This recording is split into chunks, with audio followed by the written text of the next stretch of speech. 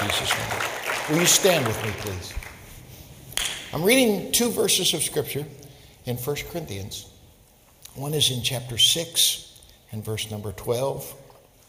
I'll wait for all of you to turn there in your Bibles. These screens and phones have taken the place of Bibles. I don't care. I don't care how you get it. Just make sure you get the word through some vehicle, okay? It doesn't have to be necessarily in the black back book, but just Jesus said, my words are spirit and life. He didn't say that black book. He just said my words. So however you do it, just stay in touch with the word, okay? Yes. This is 1 Corinthians 6 and 12. All things are lawful unto me, but all things are not expedient. All things are lawful for me, but I will not be brought under the power of any. Here's chapter 10 and verse 23. All things are lawful for me, but all things are not expedient. All things are lawful for me, but all things edify not. So my subject for our Bible class tonight is simply going to be entitled Liberty and Its Limits. God bless you. You may be seated. Paul was the greatest apologist. I guess that would be a good choice of words right now. Not only was he an apostle, he was an apologist. And an apologist is someone who gives an argument in defense of a very controversial subject. And at that time, there was nothing more controversial than the concept of Christianity. Paul was, of course, defending it. Did you ever wonder why this guy's got two names? You know, first, of course, he is introduced to us in Acts chapter 9 as Saul of Tarsus. But most people know him simply as Paul, the apostle. Two names, two very different names. One's Saul, of course. It's a Jewish name. Paul isn't. Paul is not a Jewish name. It's a Roman name. And so I did a little homework. This is Acts chapter 2 and verse 4, or verse 24 rather. The chief captain commanded him to be brought into the castle and bade that he should be examined by scourging, that he might know whether they cried so against him. And as they bound him with thongs, Paul said unto the centurion that stood by, is it lawful for you to scourge a man that is a Roman and uncondemned? When the centurion heard that, he went and told his boss. He told his chief captain saying, you need to be real careful what we're about to do because this man is a Roman. And then the chief captain came and said, tell me, are you a Roman? And he said, yes. And the chief captain answered, with a great sum obtained I this freedom. And Paul said, I was freeborn. I was freeborn. Acts 22 is the second place in the Bible where Paul gives his testimony. And basically, end of it, he said, the Lord already told me you're not going to receive what I've just said to you. And boy, was he right, because it pretty much created a riot.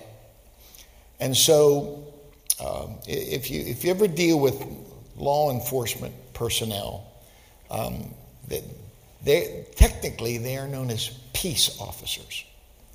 And no different from back here. This soldier whose job it was to keep the peace is trying to figure out who's responsible for this riot. And of course, everybody is pointing towards Paul, so they grab him. And They've literally got him tied down, and they're fixing to whoop him, scourge him. This is a very horrible thing. This is not just a couple slaps on the wrist here. This is a horrible thing. One time, Paul said, 5 times of the Jews received thy 40 stripes, save one. 5 times. So that's 195 scars this guy had. And but this is one time where they didn't beat him, because as they're just about to whoop him, he said, whoa there, boss. I'm a Roman. And as a Roman, I deserve my day in court. You can't do this without me having a trial. And it scared that soldier. He went to his boss and said, guy said he's a Roman. And so the captain comes and said, are you, because if he lied, then they kill him. You can't fake being a Roman. Are you Roman? Yes.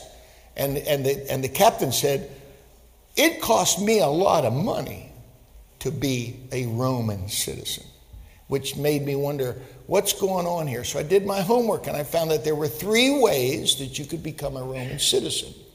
Number 1, of course, was if you were born Roman. Number 2 was if you were in the military. Everybody in the military was given Roman citizenship. And the third, you could buy it. And obviously, this man had given a lot of his life. He said, this was expensive for me to get this citizenship. But Paul said, I was born free. And then Acts 16. Acts 16, you remember, is Paul and Silas in jail, in the prison. And this is the keeper of the prison, Acts 16 and 36. And the keeper of the prison told this saying to Paul, the magistrates have sent to let you go. Now therefore depart and go in peace. But Paul said to them, they have beaten us openly uncondemned, being Romans, and have cast us into prison. And now you just want to let us go? No, he said, you let them come and let them let us out. And the sergeants told these words unto the magistrates, and they were afraid, because they have just beaten a Roman citizen without giving him a chance to defend himself. It's a big deal in that culture. Here's Acts 25. Then said Paul, I stand at Caesar's judgment seat, where I ought to be judged. To the Jews have I done no wrong, as you very well know. For if I be an offender or have committed anything worthy of death, I refuse not to die. But if there be none of these things whereof these accuse me, no man may deliver me unto them. I appeal unto Caesar. So Paul is saying, whoa, I haven't done anything wrong. But if these people still want to try and convict me, fine. I want my day in court. I want to appeal in Rome.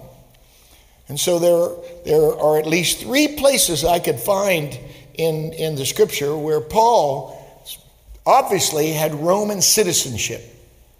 So I'm trying to figure out, how did this happen? And the best thing I could find, I went through a lot of different books, but I found the account of an ancient historian by the name of Jerome. Jerome said that Paul's parents were carried off as prisoners of war to the city of Tarsus. And they so impressed the man that was over the house that they served in, that master, if you will, that Roman master, granted them Roman citizenship as a result of the quality of work they had done in his house. And as such, then their boy being born would be born automatically. As Paul said, I was born free. And what matters is not how he obtained his citizenship.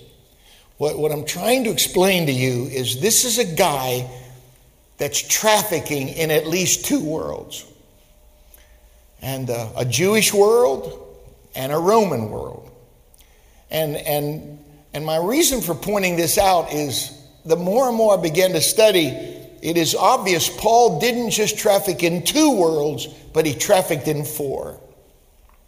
This is in Acts chapter 22 and verse 3 when he is telling people who he was. And he said, I am verily a man which am a Jew, born in Tarsus, a city in Cilicia, yet brought up in this city at the feet of Gamaliel.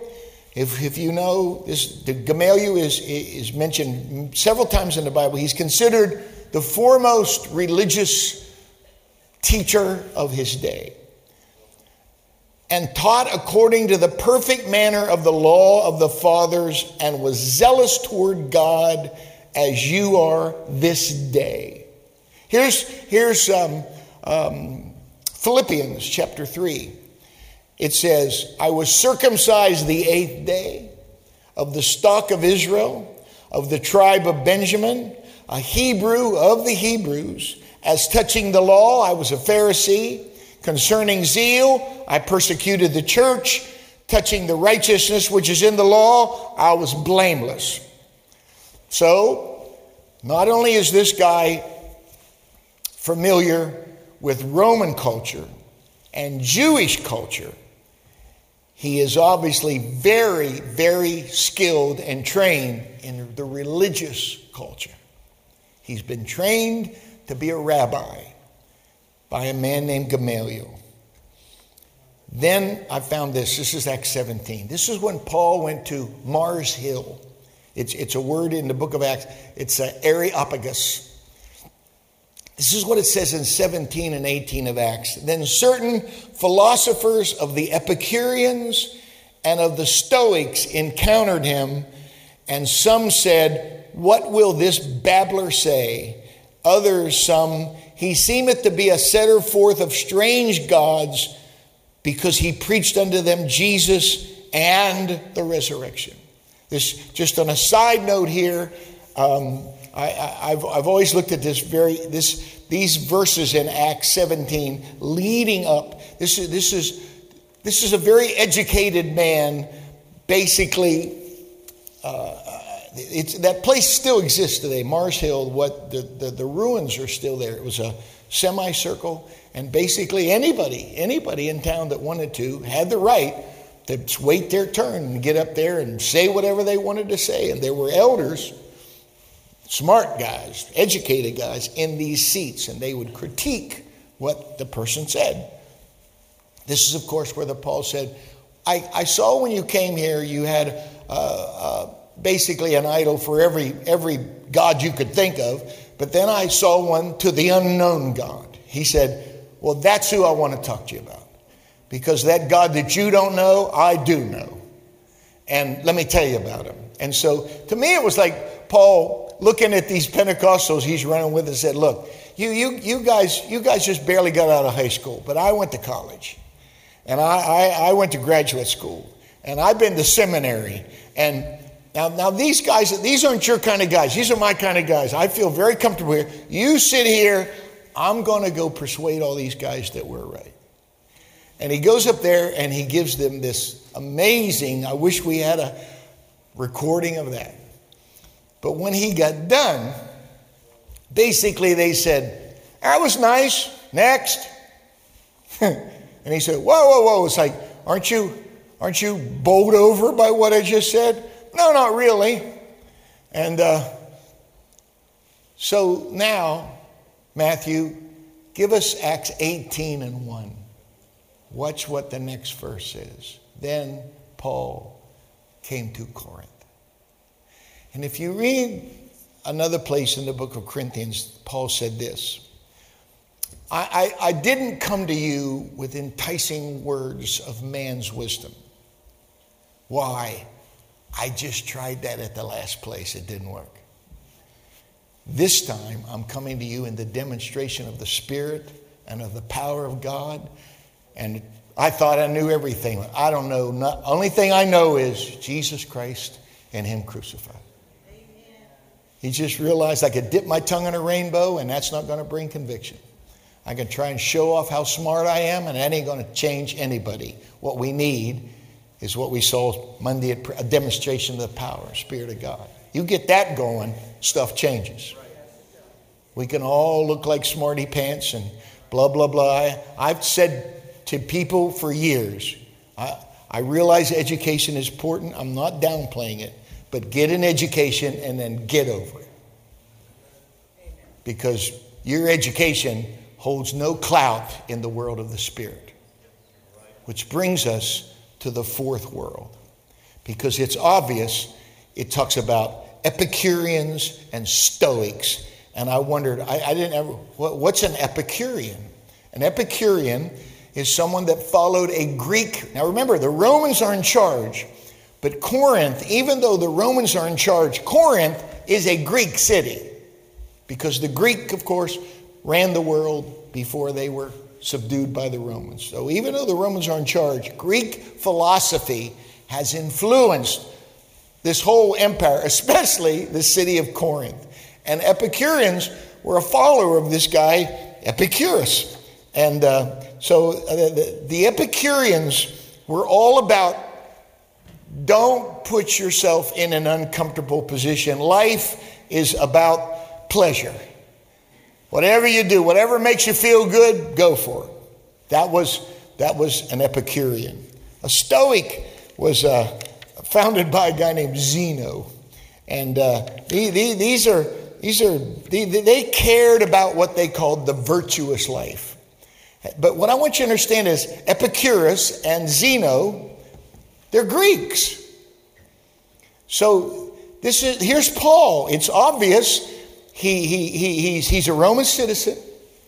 So he knows that culture very well. He's a Jew. He knows that really well. He's been trained in the religious, the concepts of Judaism and trained to be a rabbi. But he obviously is very comfortable in the world of the Greeks. And so there's a Roman world, a Jewish world, a Greek world, a religious world.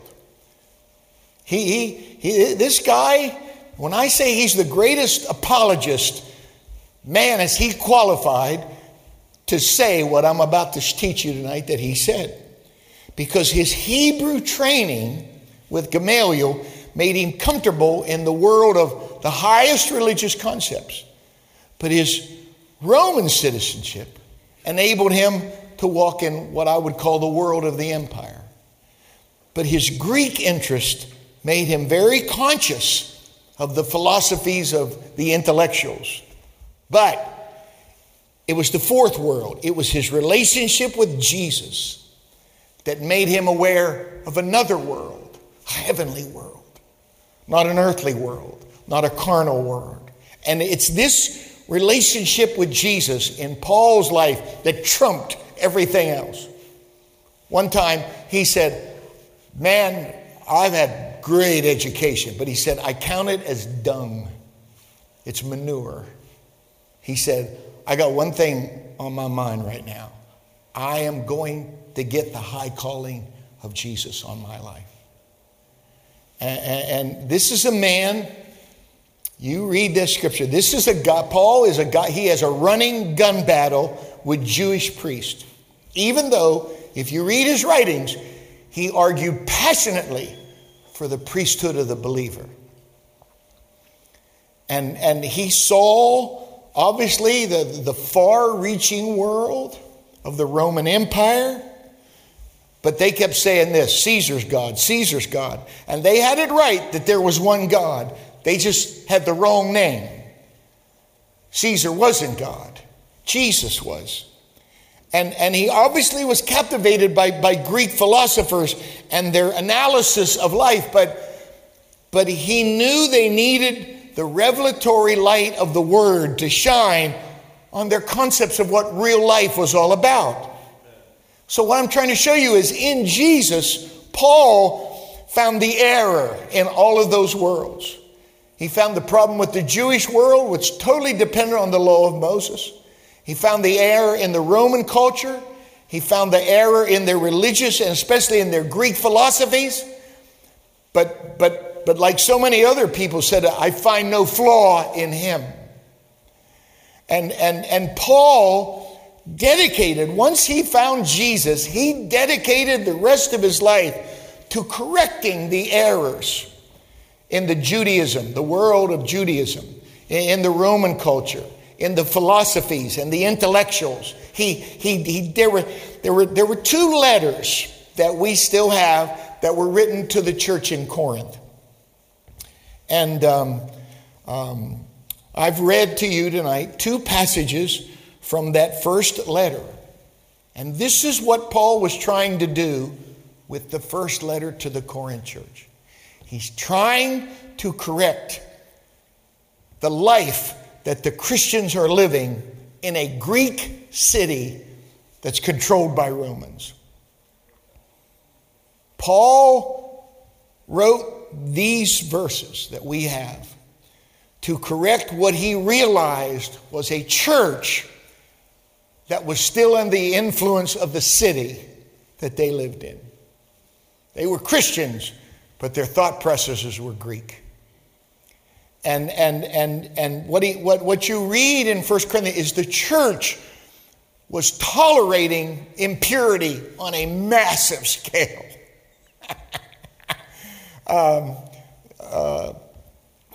Matthew, give me that verse in 2 Corinthians. Say, there's a place here in 1 Corinthians where he said, look, you got something going on in your church. Not even the, just leave that scripture up there, Matthew. Not even the Gentiles will tolerate. And what was going on was a man was involved with his mother-in-law or his stepmom. And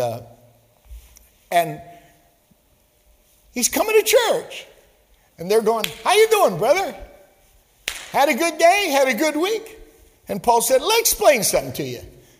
This guy is doing something so ugly. Not even the Gentiles do this kind of stuff. He said, I'll tell you what I want you to do. I want you to draw away with him. I don't want you to, he can't not coming to church. I don't want you talking to him. I want you to cut him off. Maybe, just maybe, he said, it's a Hail Mary pass. It's a last-ditch effort, but maybe, just maybe, this guy will realize what he's doing is wrong. And I'll show you, there's several other things that he's dealing with when you read the opening chapters of 1 Corinthians, he said, I would love to speak to you as unto spiritual, but I'm speaking to carnal. He said, you're still babes in Christ. Even though he said this, you come behind in no gift. They get the gifts of the Spirit. But he still calls them spiritual babies. There's the issue of this man. Chapter 11, if you remember chapter 11 has 2 subjects. One is God's order in the earth, and the other is communion and the body of Christ. And if you study the first 15, this is where we get a lot of our teaching about women's hair and men's hair. The first 15 verses of 1 Corinthians 11. And Renee and I are going to be doing a thing in the next life group. For those of you that are interested and want to go further, want to know, what's going on in this church? How come people do this? How come they don't do that? Sister Alma and I, we're going to put together a series of lessons. And if you're interested in going further and going deeper, then we invite you to be in our life group. Because this is not for everybody. Just flat out going to tell you that this is a lifestyle change. But if you've been here for any length of time, you're going to know what's going on with this hair. What's going on with these dresses on these women? What's going on? What about these men? What's going on? A lot of this comes from the first 15 verses of 1 Corinthians 11. And when you read the opening verses of Corinthians 11, this is what Paul said. I want you to know that the head of every woman is the man. The head of every man is Christ, and the head of Christ is God. So it doesn't begin with hair. It begins with God's order in the earth. That woman or wife is headed by her husband. That's her head. The man is headed by the man, Christ Jesus, the flesh that God used. And that flesh was headed by the Spirit that directed that flesh. So you have woman, man, the incarnation, the man Christ Jesus, and the God that was in that flesh. That's God's order in the earth. And it starts dealing with different things on there. And I'll go into more detail about this in our life group, but when you get to verse 16, this is what it says in verse 16. I want you to know that if anybody seems to be contentious, neither I nor the churches practice any other custom. And so people take 1 Corinthians chapter 11 and verse 16 and say, Paul would say, well, if you don't agree with what I said, well, that's okay. I'm fine with it. That's not what, he wouldn't spend 15 verses talking about something and then give you an out and say, well, it's okay. Just believe anything you want. That's not what he's doing. In verse 16, he's saying, look, if you don't agree with what I've just said, I want you to know that all of the churches that I'm responsible for practice this. And so a lot of people go there and talk about hair. But let me explain something to you right now. Hair is not holy. All right? My wife's never cut her hair. I remember it was terrible a couple years ago. Ashley was supposed to be blind. And my daughter, Brittany, had scar tissue. They said she would never have children. And Renee had a tumor. And it was very, very, very serious. And so fear came on me. And I'm thinking, okay, I am going to be a widower being with Ashley that'll never have grandkids. And when Renee went into surgery, it was a long process. They had multiple surgical teams working with her. After hours of her being in surgery, she had a woman that was her lead surgeon. She came out and she had her team around her and they were over there huddled. And I'm going, oh, shoot, man, what is going on? Finally, she sees me and she says, oh, Mr. Hoffman, we have a question for you. I'm thinking, okay, here it comes. And she says, has your wife ever cut her hair? And it was like, I said, why would you ask that? She said, we had to take them clips out of her hair. And when the anesthesiologist took them clips out, her hair just like a waterfall went and was on the floor. She said, all of us were in shock. She said, we just all stopped and went, whoa, look at that. She said, has she? I said, no, she hasn't. And I said, and? She said, oh, I forgot. It's okay. She said, it wasn't malignant. It was benign. We just lifted it out. She's going to be fine. Renee's leaving early in the morning. We're getting up at 3. Wow. But she's going to be with the granddaughters in Texas. Brittany's been blessed with 2 healthy children. Ashley, they did 9 surgeries on Ashley's eyes, but they did bilateral lens implants. Now she sees good. She's still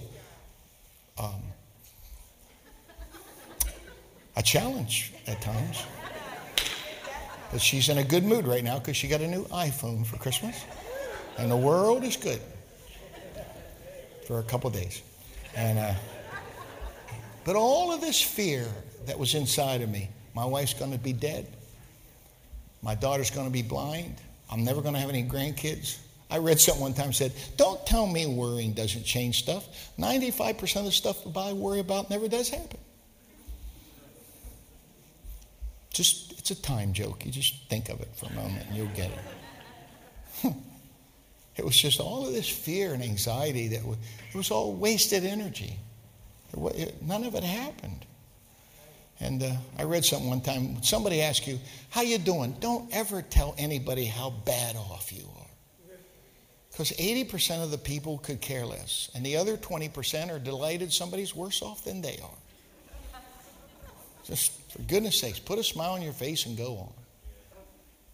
And my point is that even though my wife has not cut her hair, that doesn't make her holy.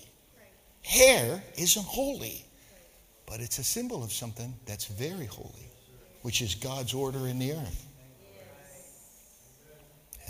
And I don't want to get side because it's not my Bible lesson. We'll do, but it's just your hair, ma'am, is a witness. Your hair is a billboard. It's a marquee. It can enable a people to find God and to understand order in the earth. because I've met a lot of long-haired, rebellious women. I've met women that have hair down to their ankles, but they need a driver's license for their tongue. So just because you have long hair doesn't immediately mean you are holy. But if you understand God's order in the earth, then you make the connection, this is why I do this. Because I understand God has an order in the earth. And when we restore that God-given order, life will be good. You look at what's going on right now. I just got, I had to sign up for something, and I can't remember exactly what it was 2 weeks ago. And they said, what gender are you? And it wasn't male or female. There were all these options. We're living in a world of confusion. I remember years ago when the AIDS epidemic and homosexuality and all that, and they said, look, just leave us alone. We just want to be left alone. And so people did. And then the lesbian world showed up. And then all of a sudden, now the transgender thing's coming on and on it goes. It's never going to stop. I'm telling you, it's just, it's when I say of his government and peace there shall be no end. If you're serving the Lord, it's going to get better. If you're not serving the Lord, it's going to get worse.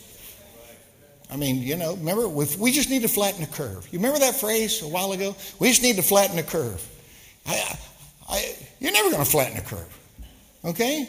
If it isn't the Delta, it'll be the Omicron. It'll be something else after that and something else after that. It's just... It's this is where we are, ladies and gentlemen. Okay? This is where we are.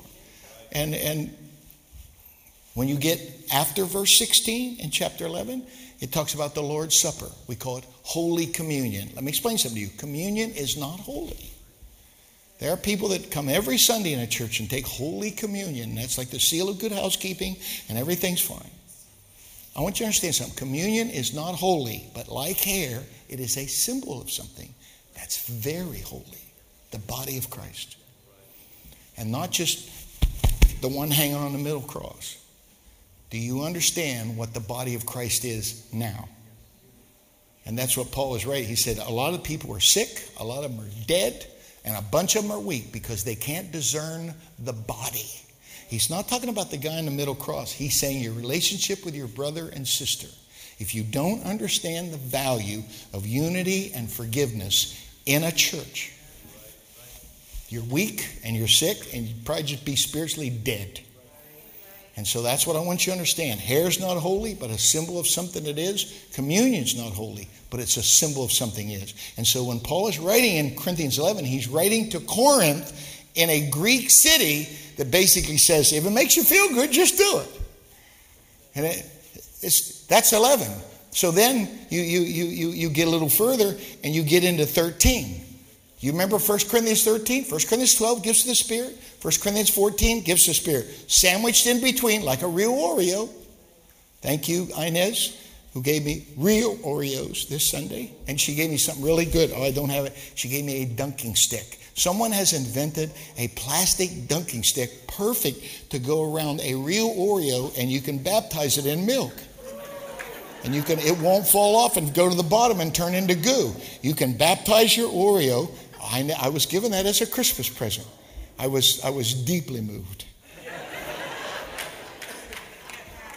You hear me, Jeff Woodworth? Vanilla are not real Oreos.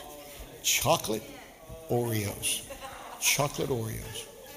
And as one of my predecessors said, not another word. Not another word. Game, set, match, it's over. Pastor said it, Oreos or chocolate. I was given an Oreo Dunkin'. I was given the best gift in the world. I got a Woodcraft gift card. It was like, hallelujah. Life was good. But between 12, which is gifts of the Spirit, and 14, gifts of the Spirit, is this chapter. Though you speak with the tongues of men and angels, give your body to be burned. Come behind in no gift. If you don't have charity, you're just a bunch of noise. You're a sounding brass and you're a tinkling cymbal. Cymbals don't tinkle. They crash. But what he's saying is, you're never going to have a lot of impact. You're never going to have a loud noise. You're just going to be just a little tingling cymbal. Why? He's rebuking them. Why? Because the Greek concept of love was, do anything you want. You know?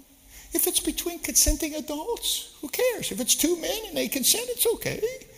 If it's two women, it's okay. If it's a guy and a dog, it's okay. If it's a man and a young boy, it's okay if they consent. Don't you see? That's where we're going. We're on the verge of that now. This is way beyond homosexuality and lesbianism.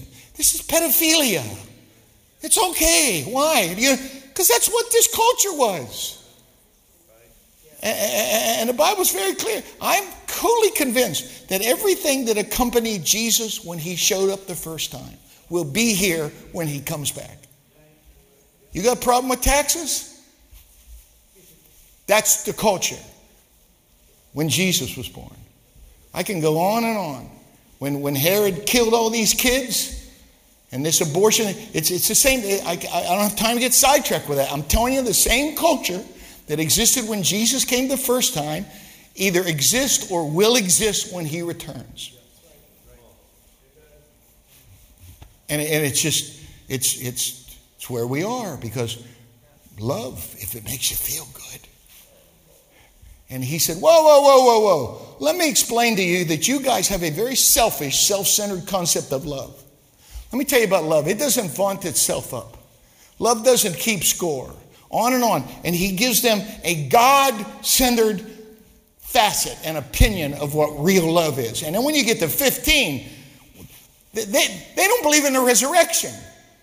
And when you read Corinthians 15, Paul is basically saying, I remember when we built this church, I've told some of you this story. We had a wonderful architect. Art Kalajian is a wonderful guy, but he was Greek Orthodox before he became apostolic.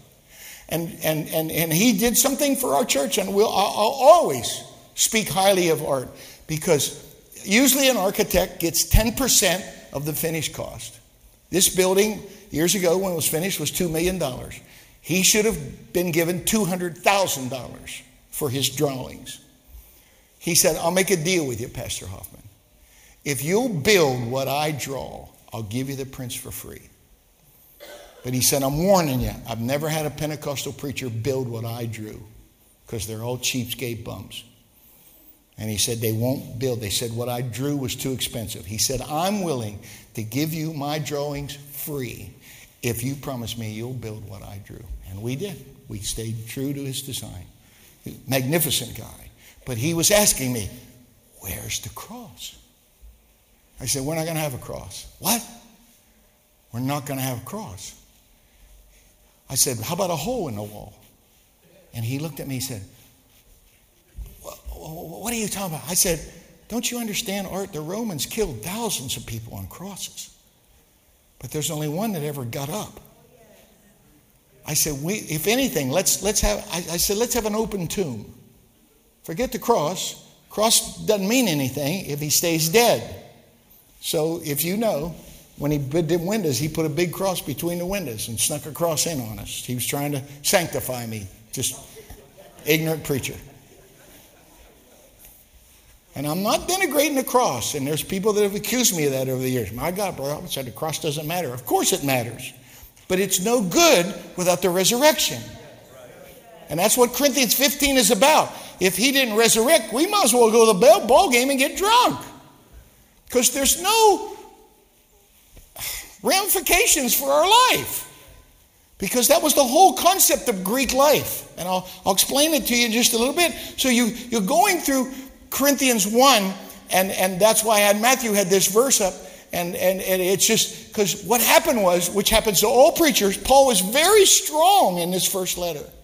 And he licks it, puts a stamp on it, puts it in a box, and by the time he gets home, it's like, oh man, I should have never said that. I am going to hurt so many people with that. I could have said that better.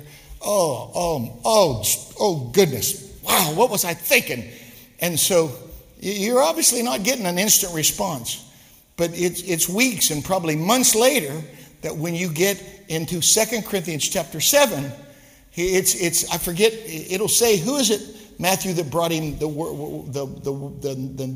was it Timothy? It'll say in that context. Anyway, one of these young preachers said, hey, boss, did you hear what happened in Corinth? And he's going, oh, no, man. The church split. They got mad. Let the guy and his mother-in-law come to church. He said, watch this verse.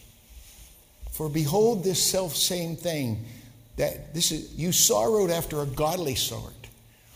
What careful, I used to preach a message called 7 whats. There's 7 whats in this verse. What carefulness, what clearing of yourselves, what indignation, what fear, what desire, what zeal, what revenge. In all things you have reproved yourself to be clear in this matter.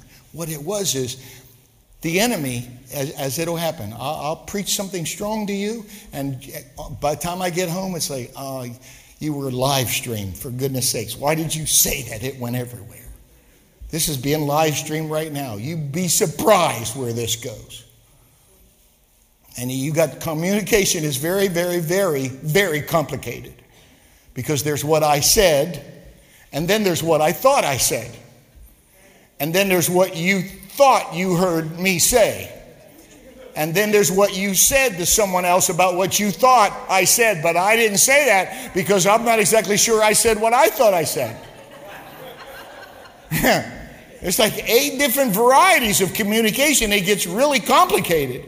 And there are lots of times I go home and go, the guys, I shouldn't say this, but I will say it. A lot of times I'll preach it in the first service, and between services I run back to my office and totally rewrite my message and bring it back to these guys and say, here, throw that one away. This one's better. And my second message a lot of times is better than the first, because I'm taking the first one out taking it out for a drive for the first time. And I'm going to be on live stream the second service. Don't say that. Say it like this. And if Renee's here, she really lets me know. Don't say that.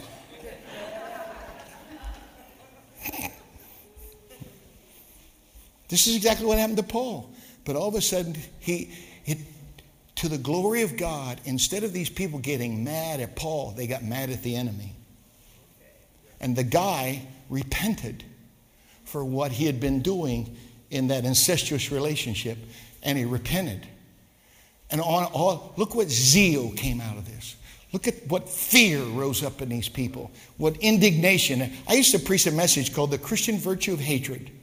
And people thought that was so strange, but I've got Bible for it, because the Bible said Job eschewed evil. He hated evil. Jesus created a whip, in his first, he's just become a preacher. He just got his license. He just got baptized. And it's like Peter saying, Jesus, you can't go ripping up a church doing your first revival. What's the district board going to say about that? And he said, shut up and watch. And all of a sudden there's doves flying and sheep and hay, and some young priest said, who are you? And he said, I'm the resurrection and the life. Who are you? This is my Father's house. You've turned it into the Starvation Army.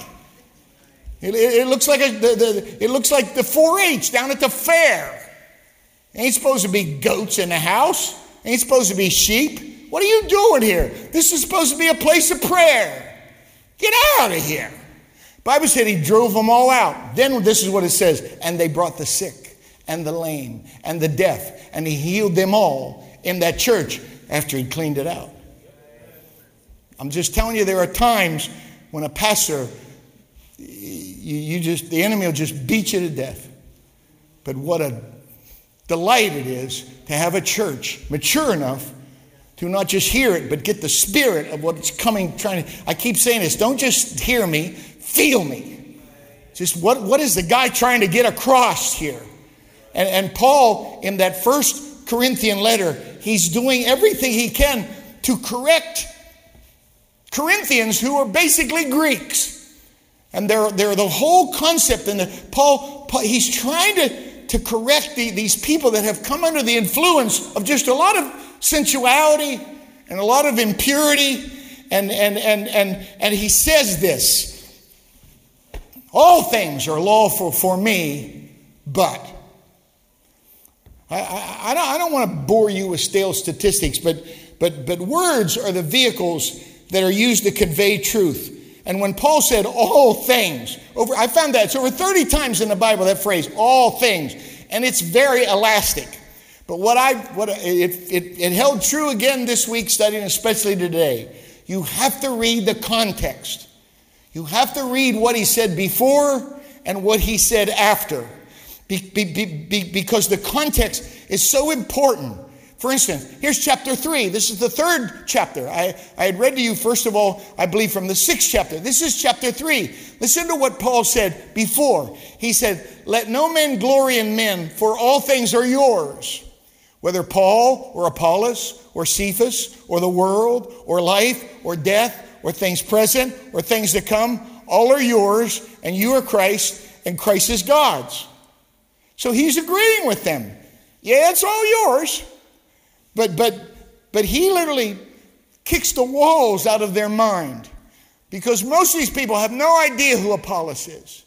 If you know your word, Apollos was a brilliant orator and became a powerful preacher. And he mentions a guy named Cephas. Who's Cephas?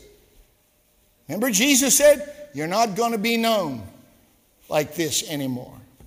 But I'm going to call you something else. Cephas is Peter. And he's saying, all things are yours, whether from me or from Apollos or from Peter or the world or life, which you people are really interested in, or death, which you're not interested in all, because Greek philosophy said death was the end of life. You just died and it was over. But he said, things present, which you all are fascinated with because you want present pleasure right now, or things to come, which they don't have any idea what he's talking about. And he said, everything's yours. It's not just what's here now, it's what's to come. It's not just living, it's dying. It's not just your concepts. What about apostolic concepts? Let me mention 3 great preachers. Your world's much bigger. You have access to all of this, but please remember, you belong to Jesus. And he lets them know that everything in that Greek world you are so familiar with, but then he mentions a lot of things they're not familiar with. And Paul is saying, every kind of thought is yours. And then the world is yours. Life, death, things present, things to come. He said, this all belongs to you. It's all legal. It's all lawful. The word is existon, all things. It's a powerful word. And I found this some time ago and I wrote it down hoping I'd get to use it again. But the concept of this means you're on a public highway. You're on the medium of Interstate 75. And you got 4 lanes going south and you got 4 lanes going north. And there's hundreds of cars whizzing past you at any given moment. Some going north, some going south. And what it's saying is you have the freedom to get out there and get into any one of those cars you want to. It's all yours. The world's yours. You're standing on the freeway of life with different thoughts whizzing by and different people whizzing by and different concepts and philosophies whizzing by. And if you want to, you can latch on to any of them. It's all yours. It's all lawful. And Paul said, I'm free. I agree with you. Because the whole concept of Greek philosophy was we're all free people. We are responsible for nothing outside of ourselves. That sound familiar? Listen to the context. But here's 1 Corinthians chapter 2. I read to you from chapter 3. Here's 2 and 15. But he that is spiritual judgeth all things. Yet he himself is judged of no man. Yes, all things are available to you. But if you want to be a spiritual man or a spiritual woman, you're going to have to make some judgments. Do I want to get in that car or that one? Do I want to follow that philosophy or this one? Do I want to follow that preacher or this one? Yeah, you can follow anything you want. However, it's not all expedient. You belong to Jesus. And he's saying that as a Christian, what matters is not all this stuff you have access to, but rather, what's Jesus going to say after you do it? And what is your relationship with the Lord going to look like after you make the decision? You're going to have to judge things in the light of your relationship with him. So now, here's Corinthians chapter 8. But to us there is but one God, of whom are all things. Now, here's chapter 9 and verse 25. And every man that striveth for the mastery, watch this, is temperate in all things. And they do it to obtain a corruptible crown, but we an incorruptible. I remember following a figure skater, Tara Lipinski. She's a Detroit girl, and she won the gold medal at the Olympics. But Tara Lipinski, for 7 years in a row, got up at 4 a.m. and was at the rink by 5 and skated from 5 till 7 and had enough time to change her clothes and go to school. And when school was done, she went back to the rink and she stayed there till 9. Came home, did her homework.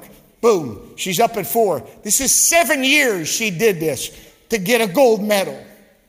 And Paul is saying, all these athletes are striving for the mastery. They're trying to win a prize. They're trying to get first place. And what he's saying is, it's for a corruptible crown. We're after an incorruptible crown. What he's saying is, if these people are willing to make these sacrifices to get something carnal and fleshly that's going to fade, what are we willing to do in order to obtain the crown that won't fade? You just can't be lazy in your walk with God. You're going to have to judge some stuff. You're going to have to figure out, is this good for me or not? Is this going to make it better or going to make it worse? Liberty is not without boundaries. Liberty has limits. And here they are. All things are lawful, but all things aren't expedient. I can do anything, but I won't be brought under the power of any. All things are lawful for me, but all things don't edify. So let me go quickly. All things are not expedient. Here's the message. I love this. Listen to the message, Corinthians 6 and 12. Just because something is technically legal doesn't mean that it's spiritually appropriate. If I went around doing whatever I thought I could get by with, I'd be a slave to my whims. That sound familiar?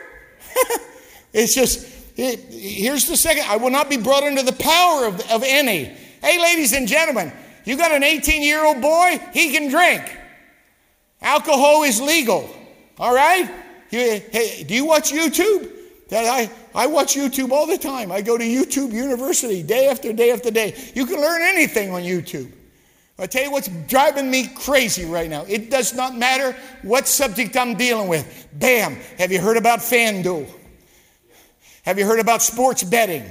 Do you know that gambling will give you $10 back every time? It's just every YouTube that you pull up right now, they are spending hundreds of millions of dollars to push this thing down. They won't call it gambling. I remember, who was it? The radio guy, James Dobson, that he was on a presidential commission about, they called it gaming. They won't call it gambling. It's just a game.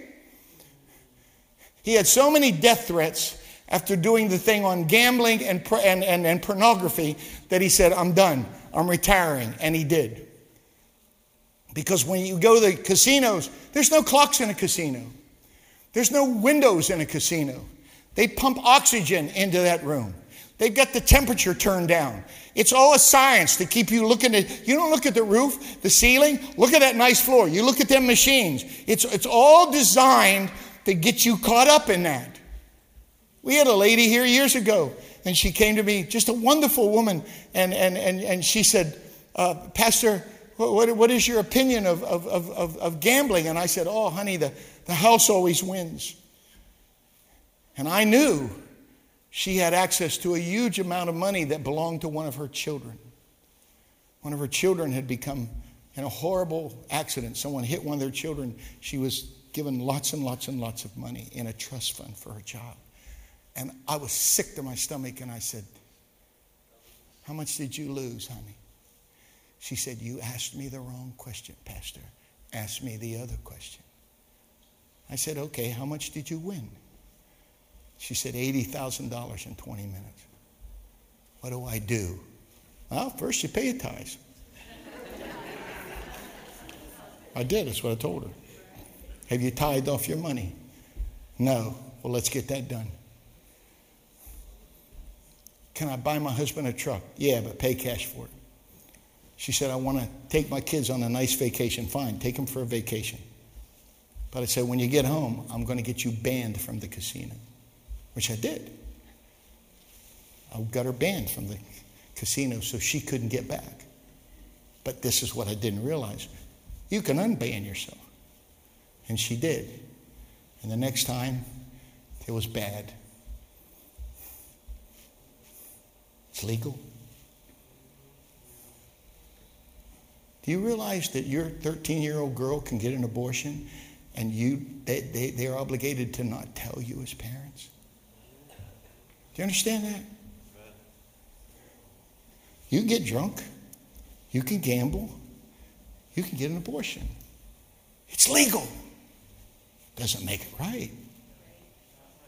Is it expedient? What does this mean when he said,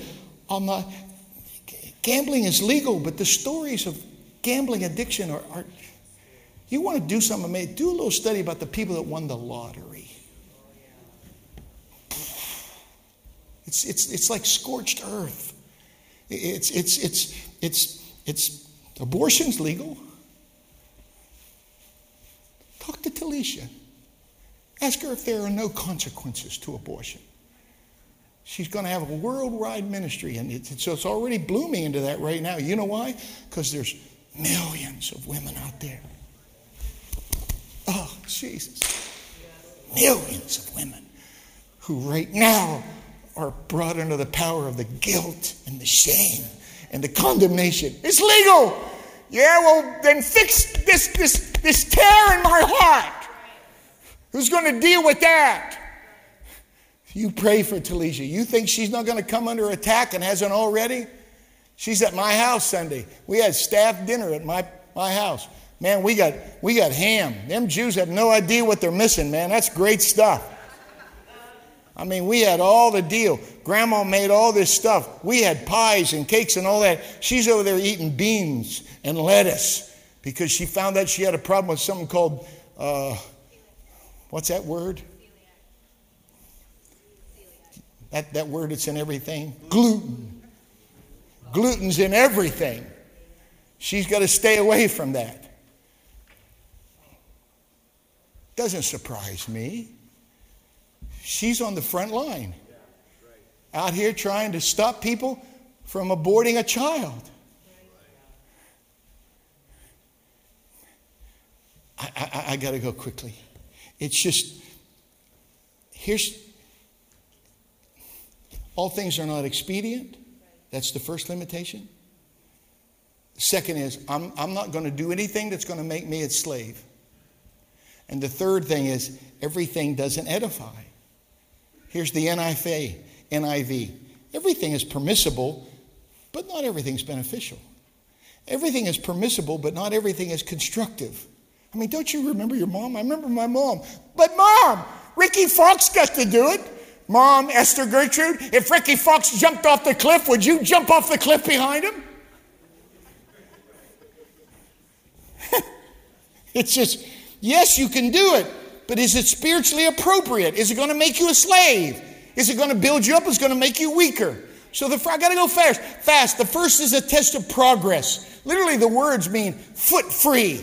You can go wherever you want. But when you're done and you look around, did you gain ground or did you lose it? Are you progressing in your walk with God or are you digressing? My wife and I were talking about someone that goes to this church, and I love them and I'll always love them. But I told her, I said, the shine's gone. And tears welled up in my eyes, and she looked at me and she said, I know.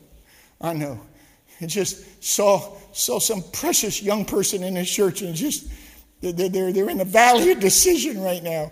And I was there, and you were there, and this person is there. And I could tell, man, there's no shine, there's no glow. It's gone. Why? Because you did something, and now you're its slave.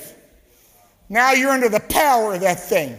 Now, like Samson, you broke one cord and you broke another. But the Bible talks about the cords of sin. You wrap that thing. It'll be okay. I can stop. It's like AA. Yeah, I can stop anytime I want. I've already stopped 23 times. I heard a guy the other day, you belong to AA? He said, no, AA is for quitters. It's just, ladies and gentlemen, is it going to help you run?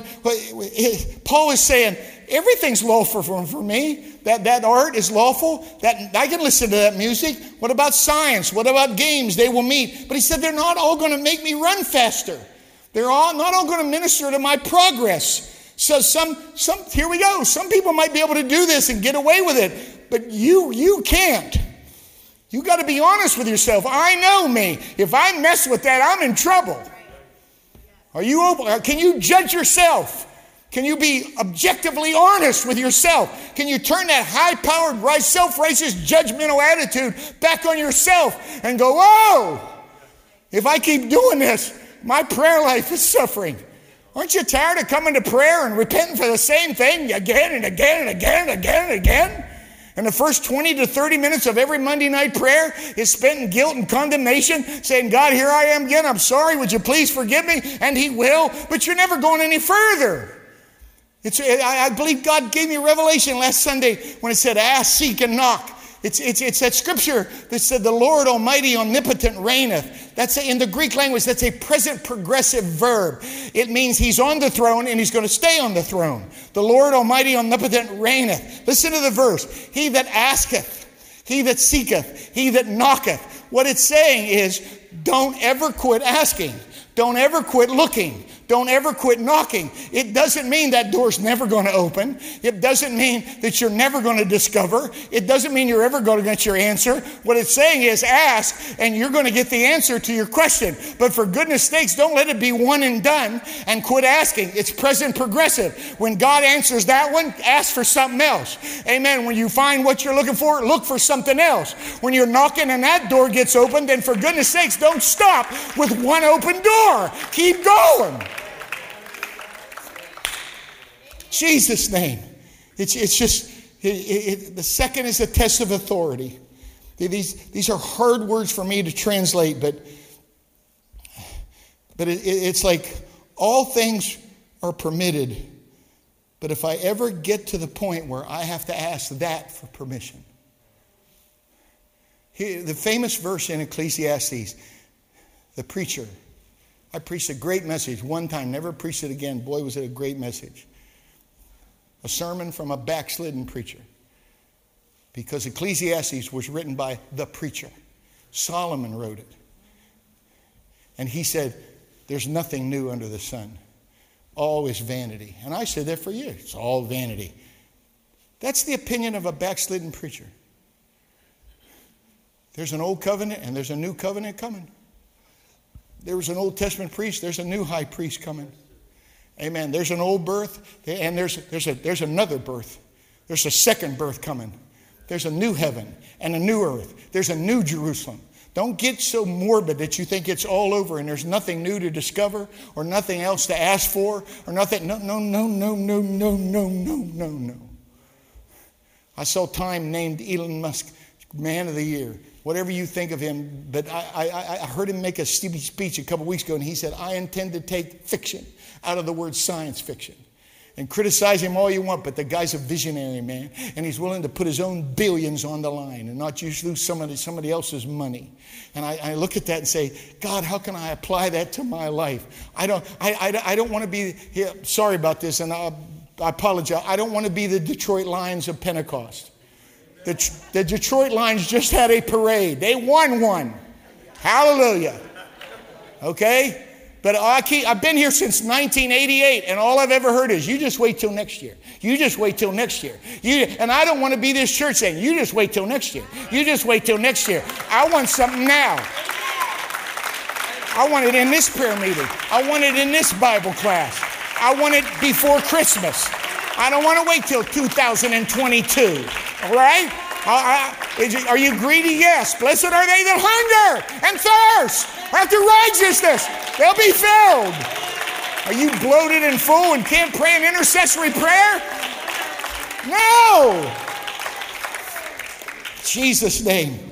Listen to Ecclesiastes. Listen to what this backslidden preacher said. I saw a wonder in the earth. I saw servants riding. I saw princes walking. That's backwards.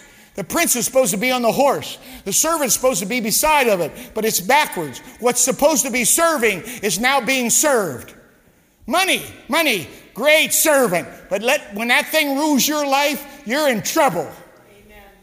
Physical intimacy, shall I say it? Sex. It's a great invention. Wonderful stuff. When kept within the boundaries of marriage, it's a good thing. But it's like a fire. You keep it in a fireplace, it'll warm your house on a cold winter's night. You get that thing on your carpet and it'll burn your house down. And so I come to young men. Thank God I never had the internet when I was 16. I would have blown my mind out on pornography. This thing, was those hormones raging inside of you. And I pray for you young men all the time. But listen to me, it will mess your head up if you keep fooling involved. We got kids all over the country vaping. You know what vaping is? You think it doesn't go in this church? You're nuts if you think it don't go in this church. I'm telling you, we got kids struggling with pornography. We got kids smoking electronic cigarettes, and mom and dad, not mine. You got to understand something here. There's an enemy of your soul that's trying to get you to come under the power of something. But if you have a right relationship with Jesus, hey, I know I could do it, but I'm not going to be brought into the power of that. I'm not going to let that thing have authority over me. Hallelujah. I'm done. And the last is a test of relationship. Is what I'm about to do going to cause me to stumble or my neighbor to stumble? I can do anything I want. Yeah, you can, but if you're a Christian, what if there's a young Christian looking at you and going, hey, that's okay to do that? I got convicted about that. Let me tell you something about convictions. If God gave you conviction 10 years ago in your walk with God, that conviction does not have an expiration date on it. It was a God-given check inside of your spirit to keep you for the rest of your life away from whatever that was that He told you, you can't deal with that.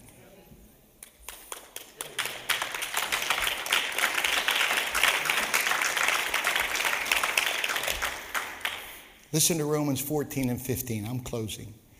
If thy brother be grieved with thy meat, now walkest thou not charitably? Destroy him not with thy meat, for whom Christ died. Translation, don't kill your brother just because you want to do it, because Jesus died for him too. You may be able to handle it, but if they see you do it, that might be the very thing that they struggled with before they came to church. Verily, verily, I say unto thee, when thou wast young, thou girdest thyself and walkest whither thou wouldest. But when thou shalt be old, thou shalt stretch forth thy hands, and another shall gird thee and carry thee whither thou wouldest not. This spake he, signifying the death he should glorify God. And when he had said this, he said unto him, Follow me.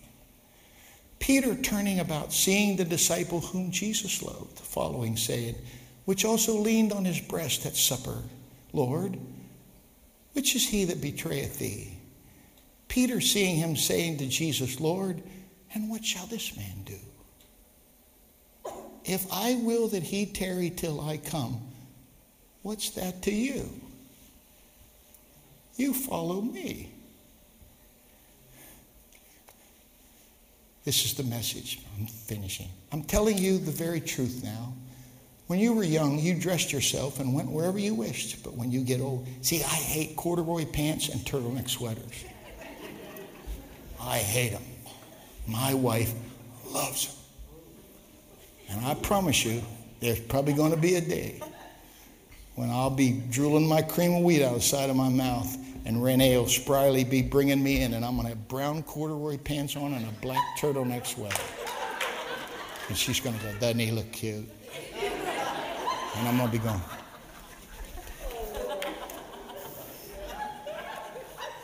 I hate turtleneck sweaters. I feel like I got a midget on my back choking me all day long. Sorry about that, midgets. And he's saying, guess what, Pete? One of these days, somebody's going to take you where you don't want to go. Somebody's going to dress you in clothes you don't like. And he said, hey, what about John? And he said, we're not talking about John, dummy. We're talking about you. Don't you worry about him. You follow me and forget him. And I love the last verse. Here's the last verse. This is the disciple, which testifieth of these things and wrote these things, and we know that his testimony is true. We're in the book of John. Peter said, what about John? And John is saying, I didn't make this up. I didn't hear that. I actually heard Jesus say, forget about him, you follow me. And you know what I'm telling you is the truth because I was an eyewitness. I met someone several years ago in a restaurant.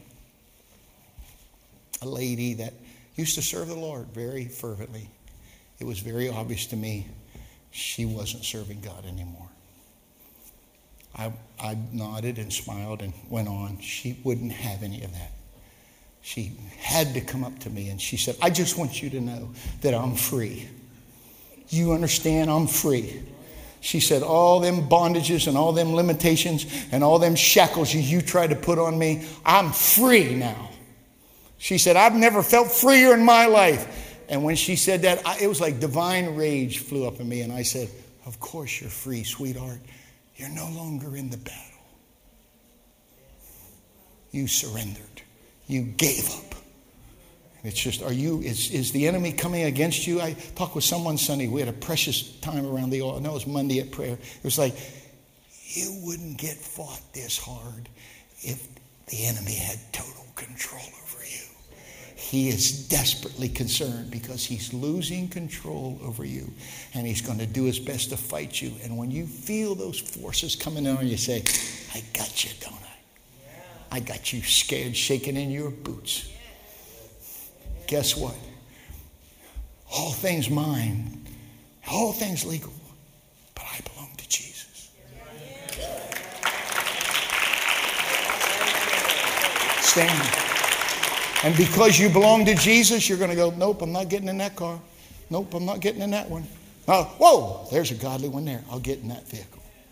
Oh, there's a good, pretty girl. I think I'll just date her. Nope, don't think so. Oh, there's another pretty girl. Let's say, nope. Oh, there's a handsome boy. Nope. You can date anybody you want. Doesn't mean it's going to be expedient. Doesn't mean it's going to build you up. You know, I can do that. It's okay, Pastor. I don't know. It won't hurt. If we belong to Jesus, there are limits to our liberties. We are not going to do stuff that's going to slow us down. We're not going to do stuff that makes us a bond servant. And we are not going to do stuff that harms somebody else. Lord Jesus, I thank you for this day. I thank you for the privilege of walking through your word. I thank you for the men and the women that are in this room here tonight, students of your word. You said it's not my miracles which are going to judge you. It's my word which I have spoken to you which is going to judge you in that day. I want this to be a word church. I want us to be built upon that foundation of that word of God. In the beginning was the word. And if any real thing starts in our life, it's always going to begin with the word. This is first church. And so in our genesis and in our origin, things that always have to be the highest priority have always got to be word-based. I ask you, God, humbly to guide us and direct us. If I'm speaking and teaching to somebody tonight that's in the valley of decision, wondering, what about this relationship? Wonder about that job. Wonder about this habit. Wonder about that hobby. Wonder about this or not. I'm asking you, God, right now, that you would deal with them and speak to them in the kind grace that you do so often. You have never ever been interested in embarrassing anybody. The only people you ever confronted were a bunch of self-righteous preachers, and you called them a bunch of snakes. But you looked at a woman married 5 times and living with number 6, but you loved on her. Lord Jesus, if I'm preaching and teaching to somebody right now, whether they've been serving you, whether they're thinking about serving you, whether they're thinking about not serving you, I'm asking you, God, to let the word find a seed bed in their spirit tonight, and them receive the engrafted word. In Jesus' name we pray. Amen. Amen. God bless you. God bless you. Thank you so much for being here. Amen. Greet one another. Show yourself kind to one another. Amen. Amen. It's a great day. The Lord's on the throne. Amen. Amen. Amen.